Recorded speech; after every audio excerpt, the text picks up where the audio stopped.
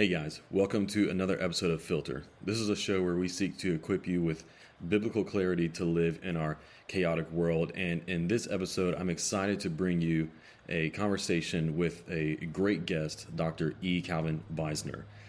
Dr. Beisner is an academic, and he is the founder and the national spokesman for an organization called the Cornwall Alliance. The Cornwall Alliance is a fellowship of scholars and academics from a wide variety of disciplines and fields who all come together to contribute their work and expertise in the form of articles for the website, academic resources, but also for testimony to be used before national committees and international committees on a variety of issues. But primarily what they work with is the area of creation care or creation stewardship, global poverty and how to address that, and then also pro-life issues. And in this episode, I had the privilege of getting to have a conversation with Dr. Beisner on several of these topics. We talked about social justice and where that might come into contradiction with biblical justice.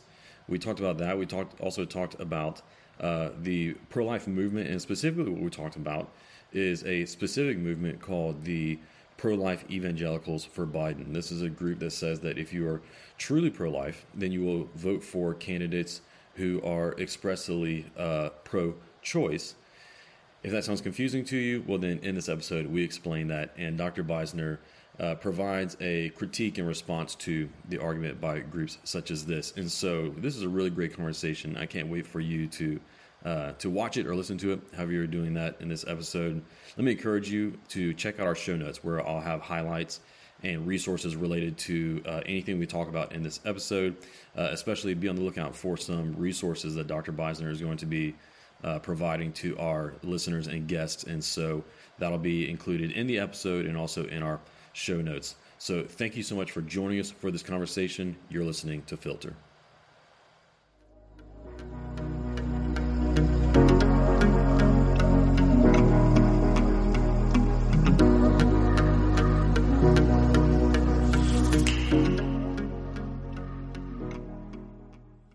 Dr. Beisner, welcome to the podcast.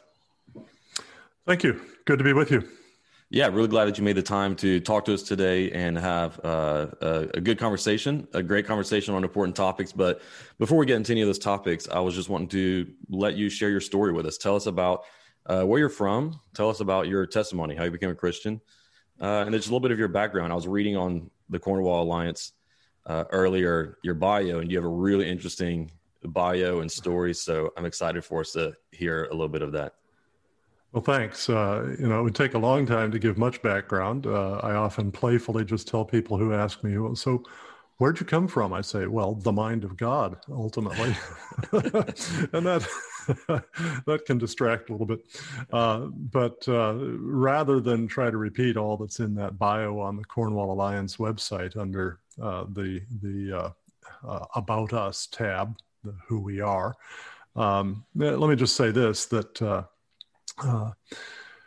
I was born to non-Christian parents. I would call them God-fearing Gentiles.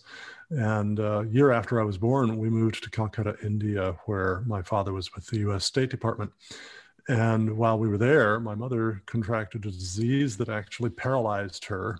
And my father, who had waited 13 years to have a son, actually prayed to God. He didn't really know the Lord through Jesus, but he prayed, God, you can take my son if you'll just give me back my wife, by which he meant I could die, and he would be satisfied if his wife recovered. Well, after 6 months of paralysis with no explanation, she did recover. It took a long time for all of her muscles to regain their strength, but she ultimately lived to be almost 93 years old, was very active all her life. And about 10 years later, 11 years later, my father and I both became Christians at a Billy Graham crusade in Southern California. And after that, clearly the Lord just took me into service to him in personal evangelism, sharing the gospel with others, and in apologetics to support that evangelism. And then from there, I went to University of Southern California, studied philosophy under the great Christian philosopher Dallas Willard, who had a huge impact on my life, and then began in the early 1980s to read books on how Christians should be relating to the poor, what should be our concerns, and how can we help the poor. And that led to my ultimately doing a master's in economic ethics, to my writing an introductory textbook on economics from a biblical perspective called Prosperity and Poverty, the Compassionate Use of Resources in a World of Scarcity. That was for Crossway Books' Turning Point Christian Worldview series. And the series editor, Marvin Lasky, had wanted me to do a chapter in that book on the relationship of population, resources, the environment, pollution, things like that. And as I was working on that, I just said, hey, Marvin Lasky, by the way, is now the editor-in-chief of World Magazine. I said, Marvin, that can't be done in a chapter. And he said, well, do a second book just on that then, which I did. And Prospects for Growth, a biblical view of population, resources in the future, followed up Prosperity and Poverty. Those things resulted in my just sort of gaining a reputation as a scholar who did a lot on biblical earth stewardship, on creation care, things like that. And eventually, through a circuitous route, that led to both my being asked to teach at Covenant College in Lookout Mountain, Georgia, the College of the Presbyterian Church in America, and then at Knox Theological Seminary under Dr. D. James Kennedy in Fort Lauderdale, Florida. And I taught at each of those places for 8 years, and particularly at Knox, taught on ethics as well as systematic theology, church history, historical theology, and apologetics. And then in 2005, I was involved in starting this little organization called the Cornwall Alliance for the Stewardship of Creation. We initially started with a different name and then found that that was similar to another group's name, so we changed in 2007 to the Cornwall Alliance for the Stewardship of Creation. And we're a network of just under 70 evangelical Christian scholars. About a third are natural scientists, physicists, chemists, mathematicians, statisticians, climate scientists, some of the world's top climate scientists, in fact, you name it, biologists and so on. About a third are economists and policy wonks, especially those who specialize in either environmental economics or developmental economics, how societies grow and stay out of poverty.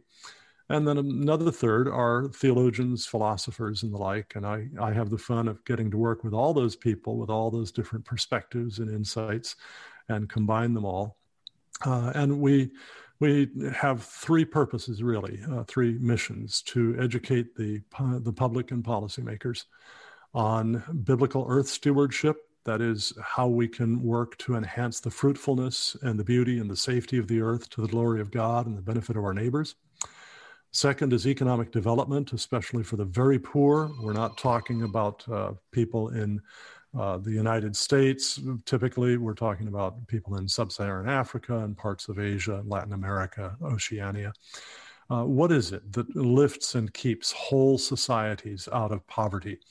And we're convinced that there are two things, particularly a set of social institutions. Those would be private property rights, entrepreneurship, free trade, limited government, the rule of law. And then second, a material criterion or a material condition is access to abundant, affordable, reliable energy, because energy goes into everything that we do: producing food, clothing, shelter, healthcare, education, communication, transportation. Everything that we do takes energy. And the more energy you can apply, the more you can get done, the more you can lift people out of poverty. And unfortunately, a lot of the environmental movement tends to reject those very five social institutions, or at least to severely limit them, and also favors energy policy that moves us away from the most abundant, affordable, reliable energy sources towards sources that are diffuse, very expensive, and very unreliable because they're, by nature, they're intermittent, wind and solar. And so we see the importance of addressing together economic development for the poor and biblical earth stewardship, lest either one be sacrificed on the altar of the other, so to speak. So that's kind of what we do. And one of the major concerns that I've had as a professor of ethics and as discussing economic justice, justice in economic relationships in my books on that subject, has been the meaning of justice. What really is justice? And I define that in a booklet that I've written called Social Justice versus Biblical Justice: How Good Intentions Undermine Justice and Gospel. I define justice based on the usage of the term in the Bible as rendering impartially and proportionally to everyone his due in conformity with the moral standards of God's law. So that means you don't play favorites, impartiality, and the rewards and punishment fit the behavior, that's proportionality. And it is what is due, what someone has earned. And that means that it's distinguished from grace. Grace is benefit where we've earned the opposite. And justice means we get what we deserve. And, if I were to pray for anything from God toward me, I would not pray for God's justice toward me. I'd be in hell because I'm a sinner. But instead, I thank him for his grace in the Lord Jesus Christ, who gave his life for me, that I might receive his righteousness credited to my account, so that the Father can say of me, you're not guilty. And that's not because I'm not a sinner. It's because I've received the gift of Christ's righteousness. This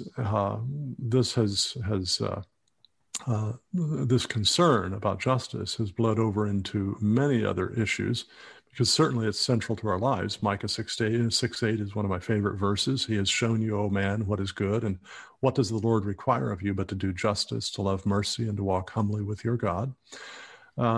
And right now, we face a growing sort of woke progressive movement that I think has redefined justice in a way that makes it quite the opposite of justice. And then that becomes an excuse for embracing sometimes political perspectives that are anything but just.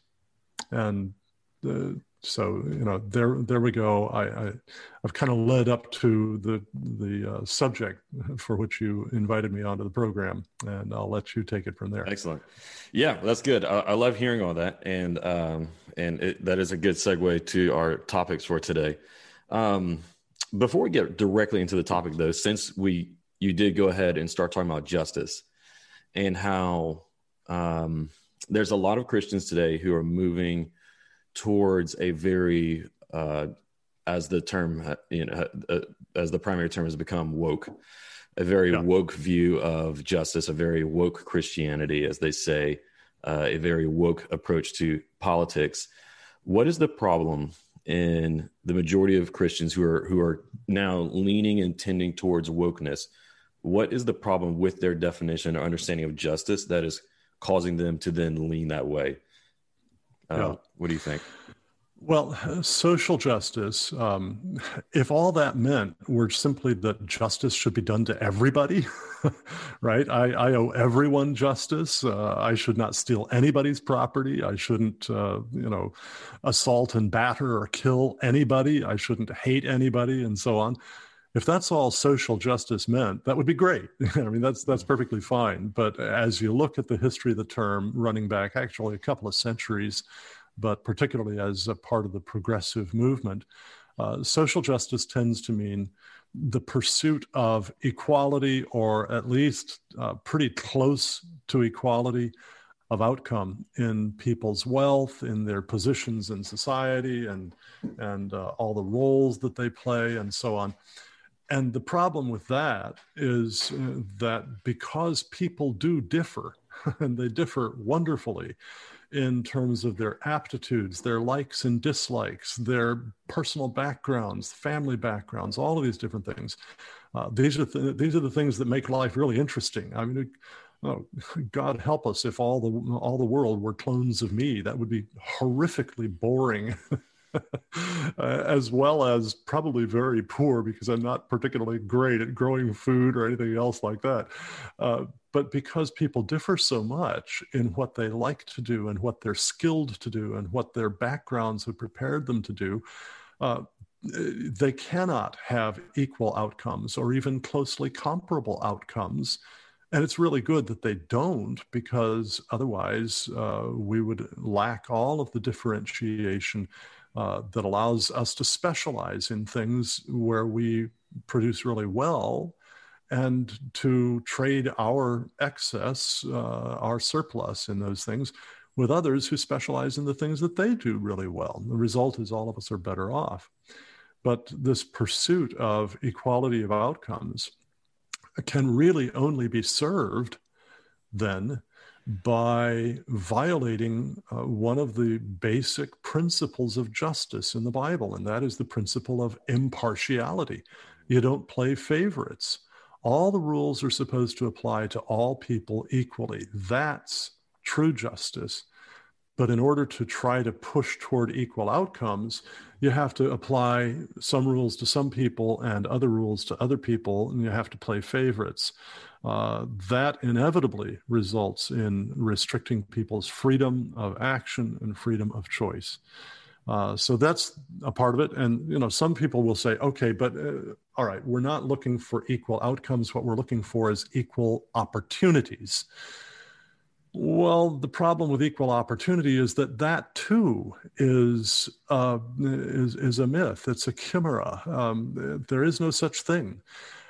Our opportunities differ based on our genetic makeup, based on the kinds of parents who raise us, whether we have one parent or two parents, the values that those parents have, if they are if they're folks who are drug abusers and don't value self-discipline and hard work and saving and producing and so on, we are not going to grow up with the same kind of instruction that we would with the opposite sort of parents.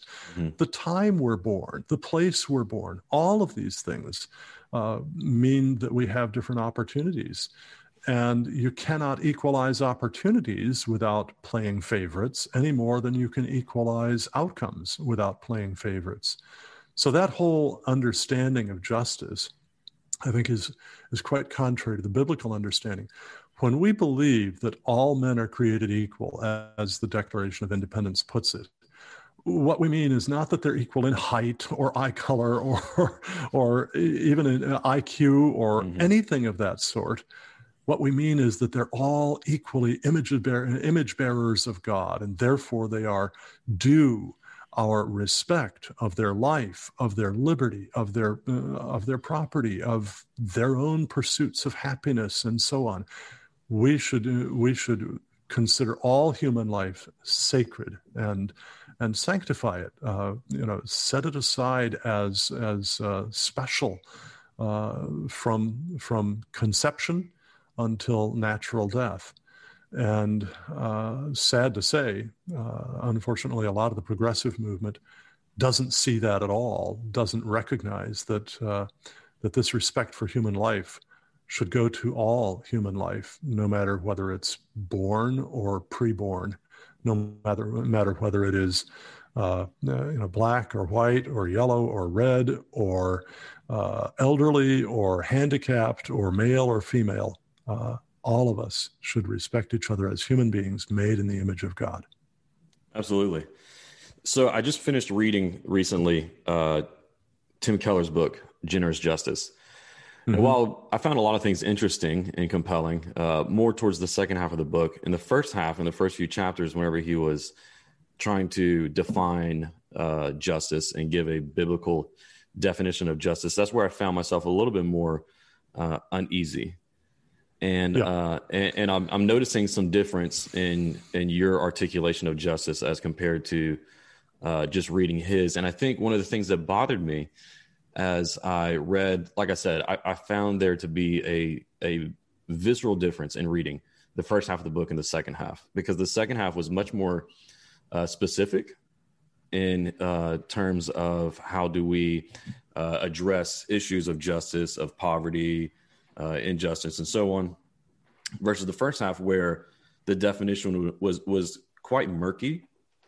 And what really concerned me, it took me a while of processing it to come here, but I think what really concerned me was that there was, in the definition that he provided, there was no limiting principle to what is appropriate for the state to do.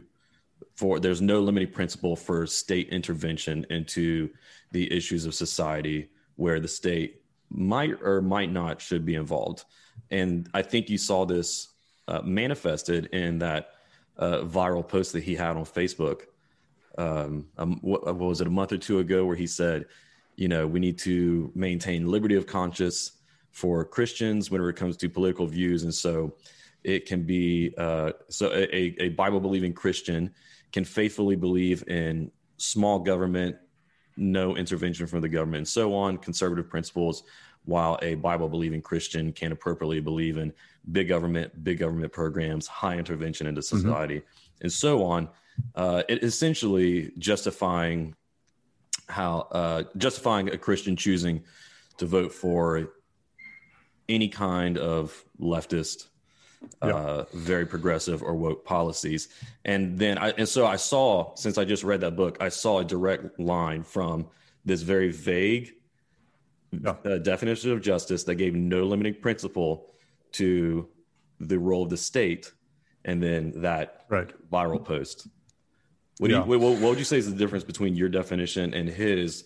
And I think his being representative of a lot of Christians who are starting to tend more towards the left-leaning or progressive side. Yeah, well, I read A Generous Justice a couple of years ago and felt very much the way you've just described as I read it, thinking to myself, I really don't think, based on what I was reading there, that Keller had really grappled carefully with the more intricate details of how the Bible talks about justice. For example, and I talk about this in my book, Social Justice versus Biblical Justice, the Bible says a lot about doing justice for the poor. And so people will see that and they will think, there, see, justice has to come to the aid of the poor. And it must even favor the poor.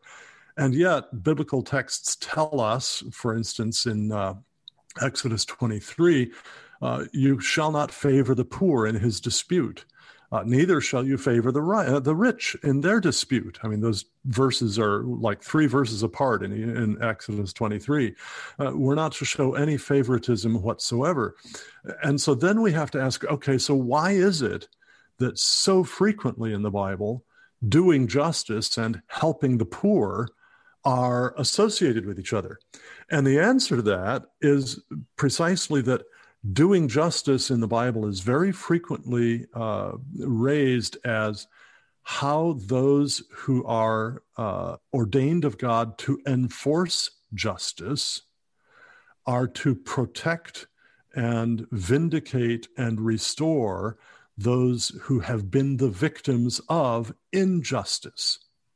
And precisely because the poor are weak in their poverty, they are more vulnerable to being treated unjustly than are the wealthy or even the middle class, to the extent that there was much of a middle class in ancient biblical culture. There really wasn't much of one.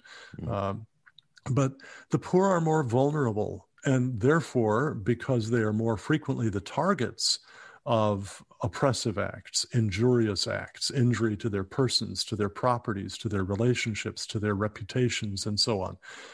Therefore, of course, you're going to have to come to their aid more frequently than to the aid of the rich. And that's not because you're playing favorites, it's because you are responding where injustice has been done.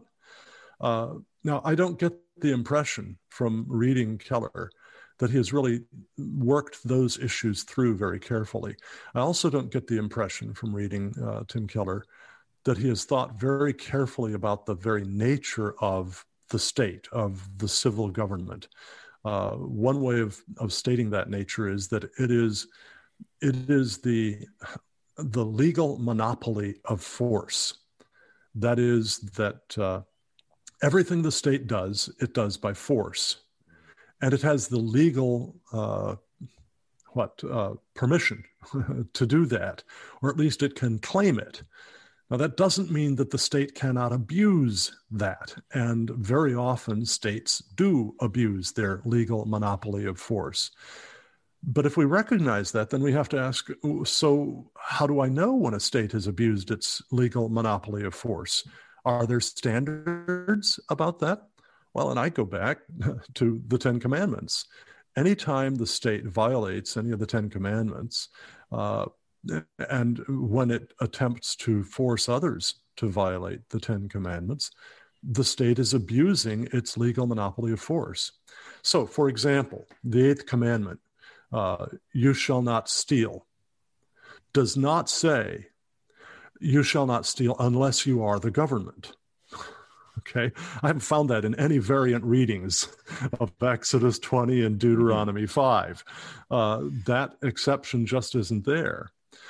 So if I, as a voter, go into the ballot box and I say to myself, I want to redistribute some wealth from these people over here who have it to these people over here who don't have it, but I'm not willing to break into their homes or to hack their bank accounts and take that money or that property and give it over here myself.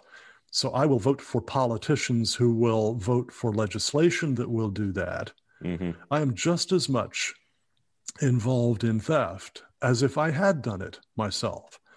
So I don't get the impression that Tim Keller has really thought that through very carefully.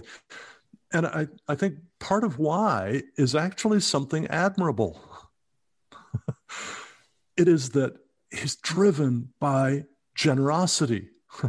The root of one word of his title, mm-hmm. a generous justice. He wants to be generous to people. He's driven by compassion. He sees people suffering. He wants them to be helped. And he says, okay, let's look for every way we can possibly help these people, right? That motivation is great. But one of the queens of the Proverbs, so to speak, is, and not the Proverbs in the Bible, but Proverbs common to Western civilization anyway, mm-hmm. is hell is paved with good intentions. Mm-hmm. And what's really crucial is that when we are driven by the passion of compassion, we have to step back and set the passion aside for a minute while we very carefully examine two things. One, the in principle rightness or wrongness of a solution that we've thought of to somebody's need. And two, the actual consequences of adopting that solution. Mm. And so, unfortunately, a lot of us as Christians are really good at compassion, but we're not good at dispassion, at that careful analysis of the principles and the consequences. One of the most brilliant statements I've ever read anywhere is in an endnote in Walter Williams's book, The State Against Blacks.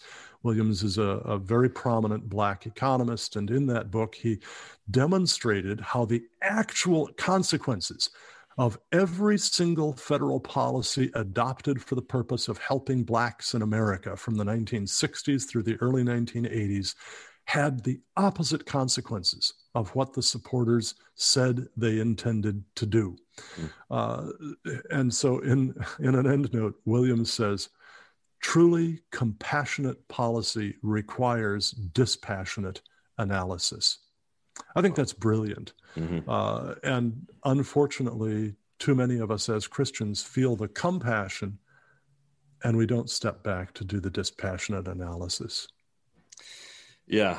I also find, going back to what you said about not being willing to do the stealing ourselves, but voting for a politician who will do it on our behalf. Yeah. It takes me back to anytime that I see someone talking about justice or how should Christians think about politics and so on today, I find a notable lack of 1 Samuel 8, whenever Samuel warned the people about what a king would do. Yeah, and I find it concerning that we never take 1 Samuel 8 into account when we talk about giving power to politicians, whether they be Republican or Democrat.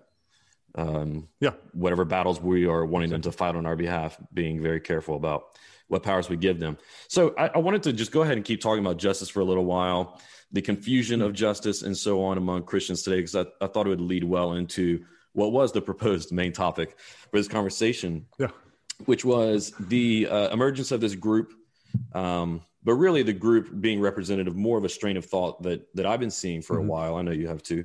The group being evangelicals for Biden or pro-life, specifically pro-life evangelicals. Pro-life evangelicals for Biden, pro-life for the Democrats or so on. But it comes from this argument that if one is truly pro-life, according to the biblical definition of the dignity of man, that every human being is made in the image of God. Therefore, that means every unborn person. So there's the pro-life appeal, but from every unborn person to every born person through every age demographic, socioeconomic demographic, ethnic demographic, that if we're pro-life, we are going to be pro-life to all of these demographics. And so they criticize people who they say are single issue pro-life, that they are only concerned about the well-being and life of the unborn person, but not the rest. And so if you are truly pro-life, then you will support someone such as Biden or other Democratic candidates who want to provide broader health care and other justice initiatives to bring about human flourishing to all demographics.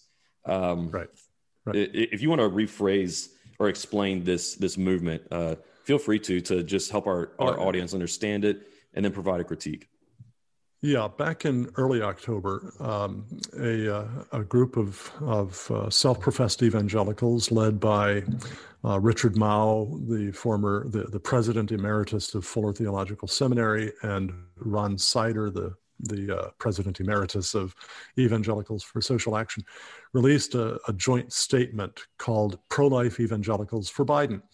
And in that statement, they argued, just as you have summarized just now, and they said, really, a consistently pro-life ethic is going to seek to promote human well-being across the board, not only in terms of opposition to abortion.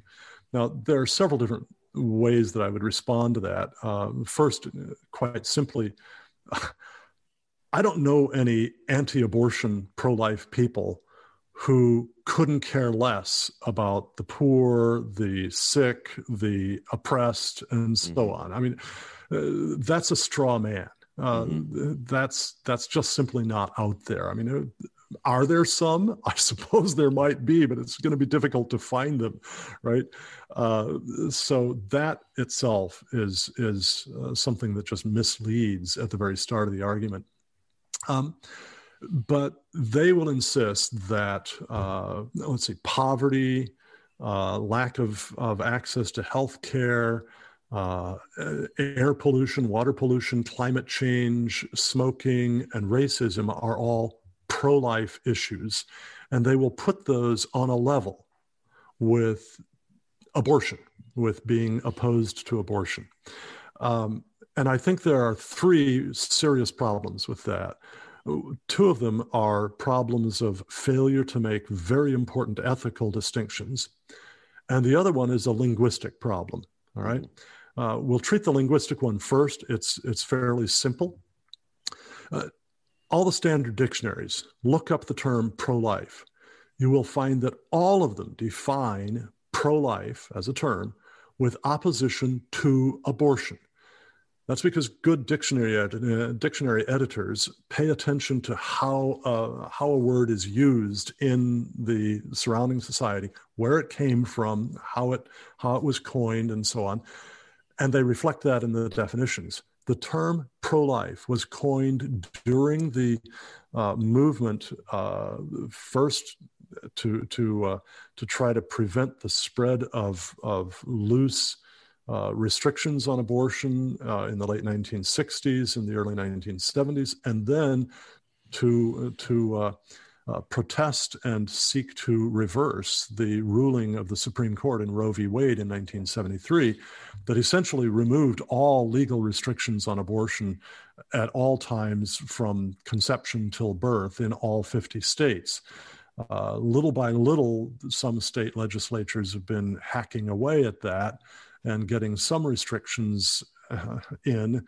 More often than not, those get overturned by courts depending upon Roe v. Wade. But at any rate, the term pro-life was coined to denote opposition to abortion.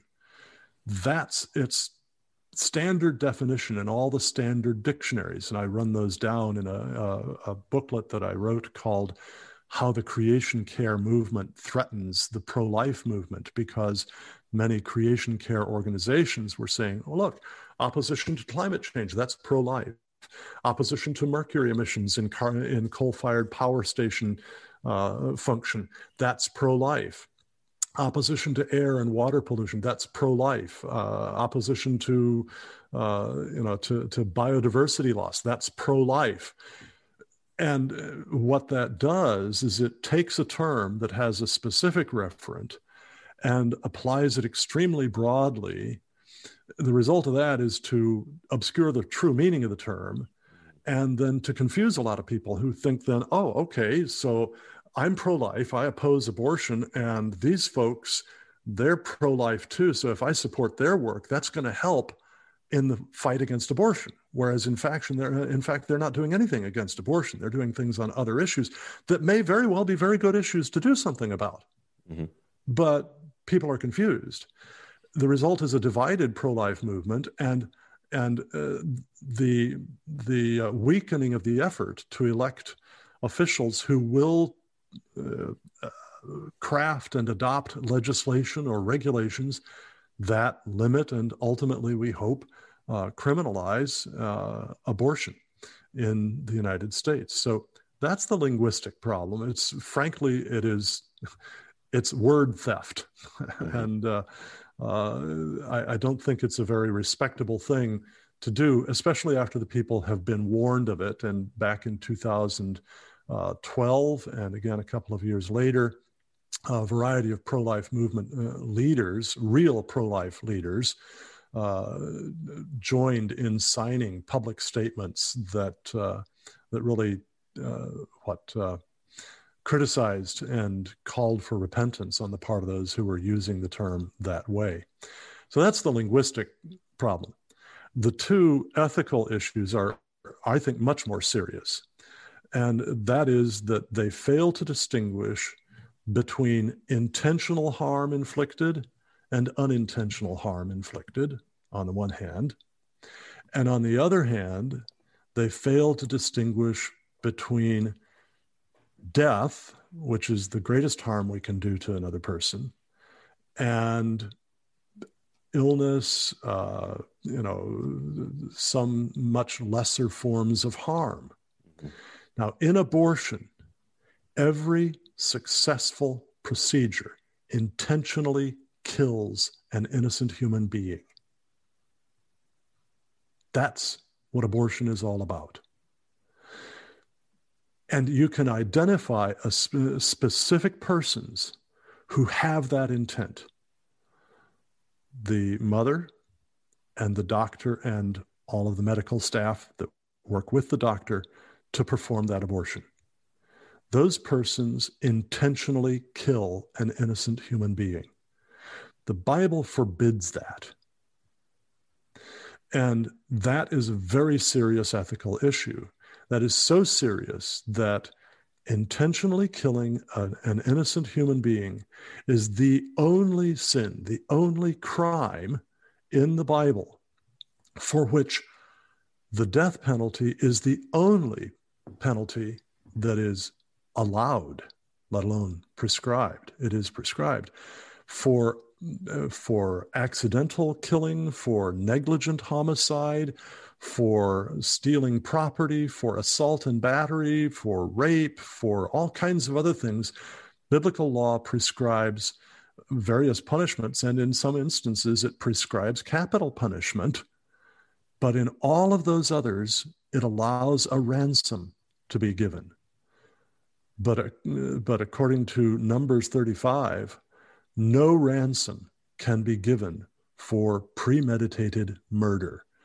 That's how serious murder is. That's how serious intentional killing of innocent human beings is. That's because it's the murder is the greatest assault on the image of God and human beings. Exactly. Beyond any other threat to the image of God and humanity.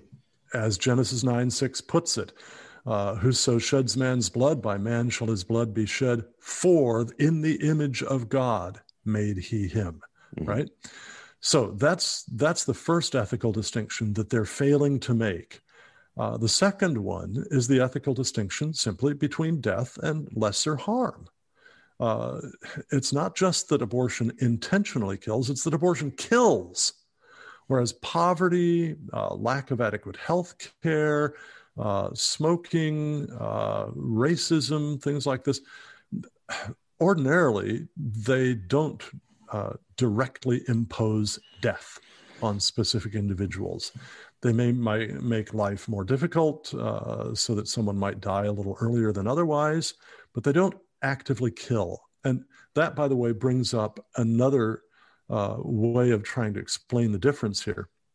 And that is that the word kill, in grammar, we call that a transitive verb.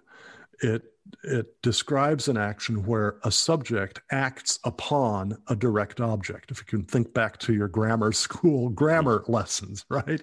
Mm-hmm. Sentences have a subject, and often they'll have a direct object. And that transitive verb expresses an action where the subject impinges upon a direct object. So for me to say, David shot the deer, right? Shot there is a transitive verb, and it indicates action where David impinges upon the deer. The deer is the direct object, David is the subject. Now, the word die is an intransitive verb. It doesn't denote action that a subject impinges upon some other object, right? I can say I kill myself if I'm a suicide, right? That's a transitive verb. But if I simply say I die, that verb is not transitive, it's intransitive. It doesn't denote action by a subject upon an object. So in abortion, identifiable people actually kill another human being. In poverty, people sometimes die because of poverty, lack of adequate food, or of clean drinking water, or of medical attention, and so on. In racism, sometimes people will die because of that. Now, in some instances, that's because a racist actually expresses violence. And then that's not just racism, that's murder, mm-hmm. right? That's murder. But the fact that some people die from smoking doesn't mean that somebody has actively killed someone. The fact that some people might die as a result of air pollution doesn't mean that someone has killed someone. It means that an action that had other consequences, such as providing energy that allows people to grow a lot of food and process it and distribute it and get it into people's homes so that they can eat it, has some unwanted side effects that are harmful to health. Well, so does getting out of bed. I mean, literally, a certain number of people every year die by falling as they get out of bed in the United States. There are all sorts of other things that have unintended, sometimes fatal consequences. And we don't say that those are killing. We say that sometimes people die that way. So this statement by so-called pro-life evangelicals for Biden fails to make those very, very important ethical distinctions. And frankly, by the way, they're not all that complicated. They're not high-fangled. That's the kind of thing that, frankly, you would encounter in Ethics 101, Unit 1, in a college or graduate school course in ethics. This is simple stuff. And it's really, I think, shocking that the people who have done this, who presumably are well-read Christian scholars, would fail to make those distinctions in their statement, pro-life evangelicals for Biden. Yeah, well, that's a really great explanation of their position and also the problems with it. And so let's say that we have some viewers, listeners who are agreeing with your critiques, and yet they still feel the need for a compassionate response, like we were talking about earlier. So on the one hand, they feel a very strong commitment to the pro-life cause, the specific pro-life cause, as we were talking about. And yet on the other hand, they want to be supportive of and contributing to the agendas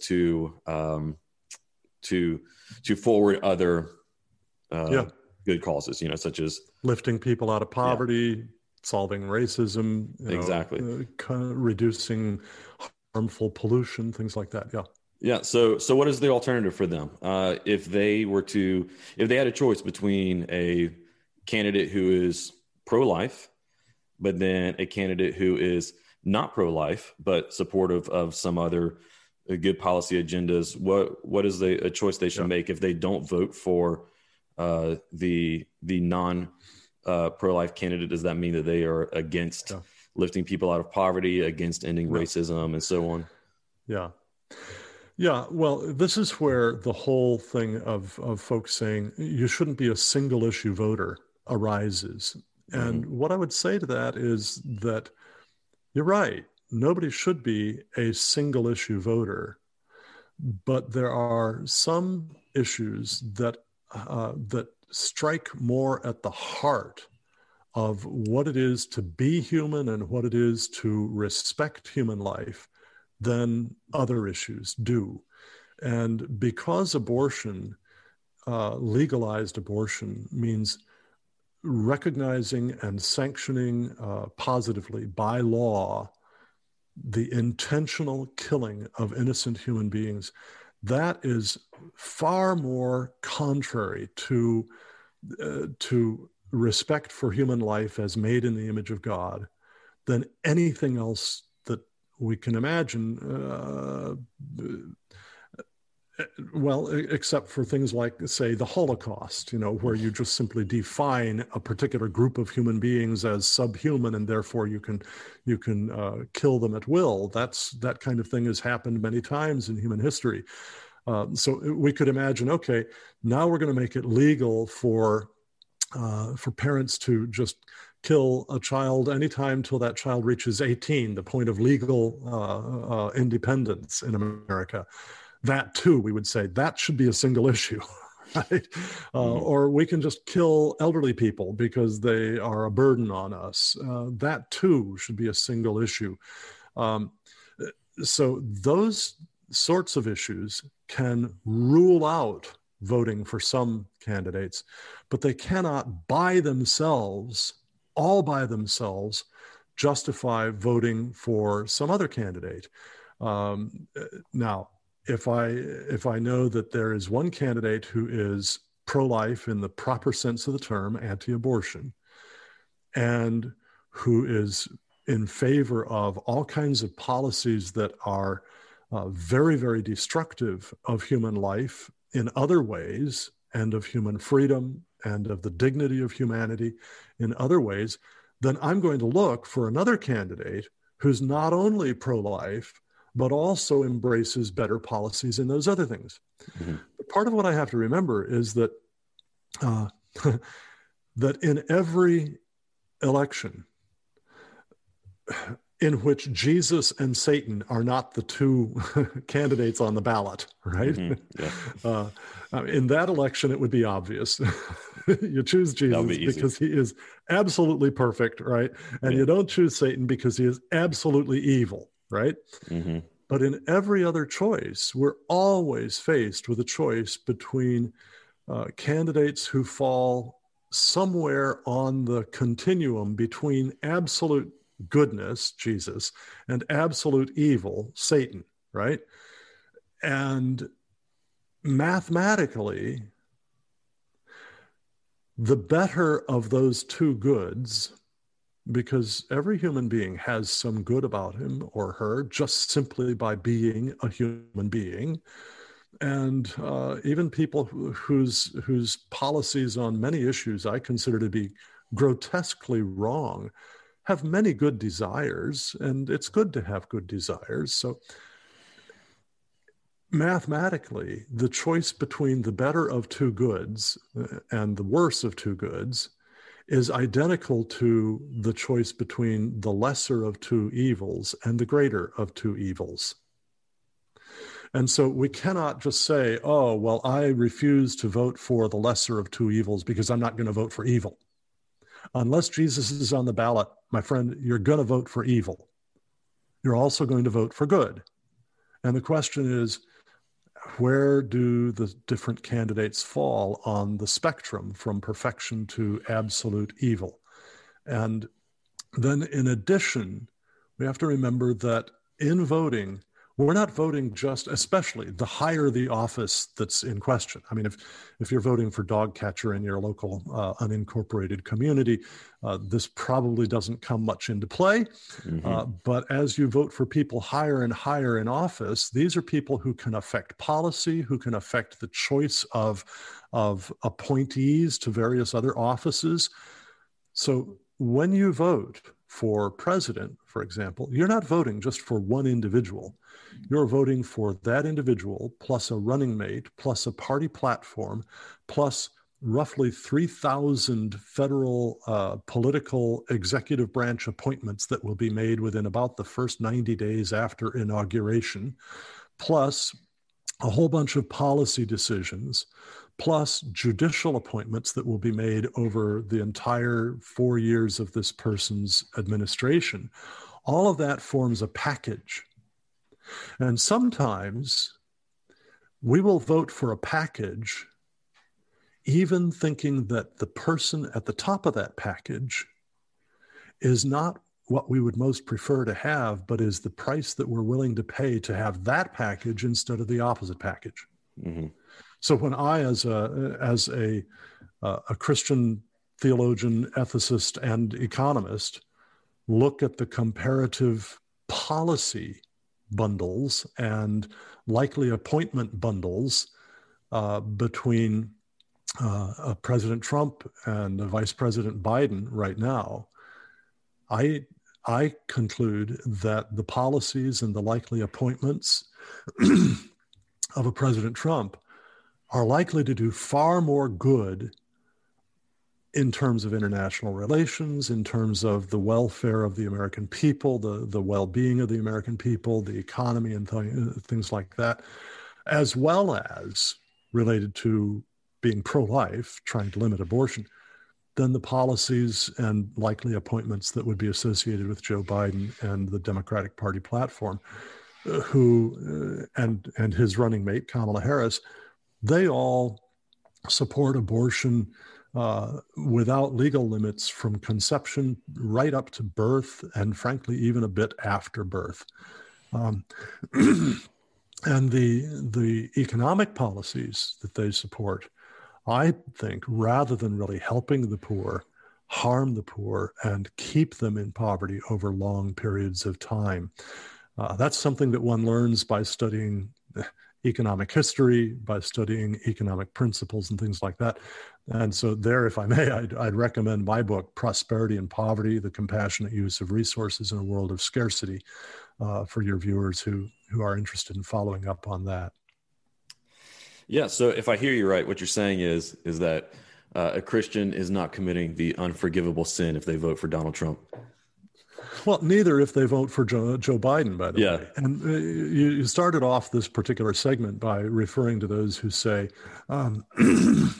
excuse me, who say that a Christian, an evangelical, can't vote for such and such a kind of candidate, right? I don't think that's the case. I think that a sincere, well-meaning Christian can vote for either Donald Trump or Joe Biden. But sincerity and good intentions are not all that matter. What I think is that a well-informed, sincere, well-meaning, compassionate Christian, well-informed, cannot vote for Joe Biden. Because the policies that Biden supports economically, in terms of international relations, and especially in terms of abortion, are policies that are going to be more harmful to more people. Even on the racism part of the spectrum. Back in August, Joe Biden tweeted affirming the notion that Michael Brown in Ferguson had been murdered by the police, and he perpetuated the hands up, don't shoot myth. Now, the Obama Justice Department under Black Attorney General, what was his name? Eric Holder. Eric Holder, investigated that death very, very carefully, and it concluded that hands up, don't shoot had never happened, that in fact the officer in that case had total justification for believing that his own life was threatened by Michael Brown, and that therefore no criminal charges should be filed. Biden's tweet has helped to fan the flames of racial conflict in America. And so the notion that somehow or other Joe Biden and Kamala Harris are going to improve racial relations, I think they would do exactly the opposite. And if we look at President Trump's economic policies, what they did was they brought Black unemployment in America, especially for Black youths, to the lowest levels in history prior to the COVID lockdowns and all of the harm they did to our economy. That, I think, is a tremendously important thing to notice. Yeah, absolutely. And I appreciate the perspective that you gave of it's not just about sincerity and compassion, but well-informed. It's about right sincerity and compassion. And then also that, as you pointed out before, that we need to keep in mind whether someone is leaning towards a Trump presidency or towards a Biden presidency, based off of whatever personality or character issues, we need to keep in mind that there is a gigantic bureaucratic package that comes along with each one of those candidates. Not, as you said, not just the federal employees, but the policies, the platforms of the parties that will be pushed forward by each one of those candidates. And so that's incredibly important for well-informed Christians to take in mind as they head to the ballot box. We're nearing the end of our time, and I wish we could keep going. And maybe we'll schedule a time for you to come back to talk more about some of these other issues, such as maybe we could get into poverty, into climate change, the economy, and so on at another time. But before we go, would you like to tell us a little bit more about how we can learn about the Cornwall Alliance and any specific books, works of yours that you'd like to point us towards where we can find them? Yeah. Well, our website, cornwallalliance.org, has hundreds of articles and a large number of major papers on it that people can read for free. We do have an online store where we offer a variety of books and DVDs that are highly educational on these things. So I would invite your audience to go to cornwallalliance.org, and particularly on the intended topic, which we ended up with in today's conversation, of pro-life evangelicals for Biden. I would recommend that people read my small booklet called "How Does the Creation Care Movement Threaten the Pro-Life Movement?" And in fact, if your viewers will go to cornwallalliance.org, click on the donate button, make a donation of literally any size, doesn't matter how small. Of course, we'd appreciate it if they were generous, but no matter how small, we will, if they ask for it, send them a free copy of that booklet. How does the creation care movement threaten the pro-life movement? And 100% of their gift will be tax deductible. So they can do that. Frankly, also, if instead they would like to see my book on social justice versus biblical justice, they can ask for that. All they have to do is click on donate at cornwallalliance.org, fill out the donation, and in the comments field, write either social justice, asking for social justice versus biblical justice, or write pro-life. If they just simply write pro-life, we'll know what they want is the booklet, How Does the Creation Care Movement Threaten the Pro-Life Movement? We'll send it to them totally free. Great. Well, I appreciate that offer. I'll make sure that we have those resources, including the website and any other resources mentioned in this episode, included in our show notes, so that people will be able to go and access those and support the work that you guys do. I really appreciate the work of the Cornwall Alliance, everything that y'all are doing. I appreciate your work, and I really appreciate your time spent with us here today. Like I said, I hope we'll be able to do it again one day. But Dr. Beisner, just want to thank you so much for joining us on this episode. Thank you, Aaron. I've enjoyed being on with you, and I do hope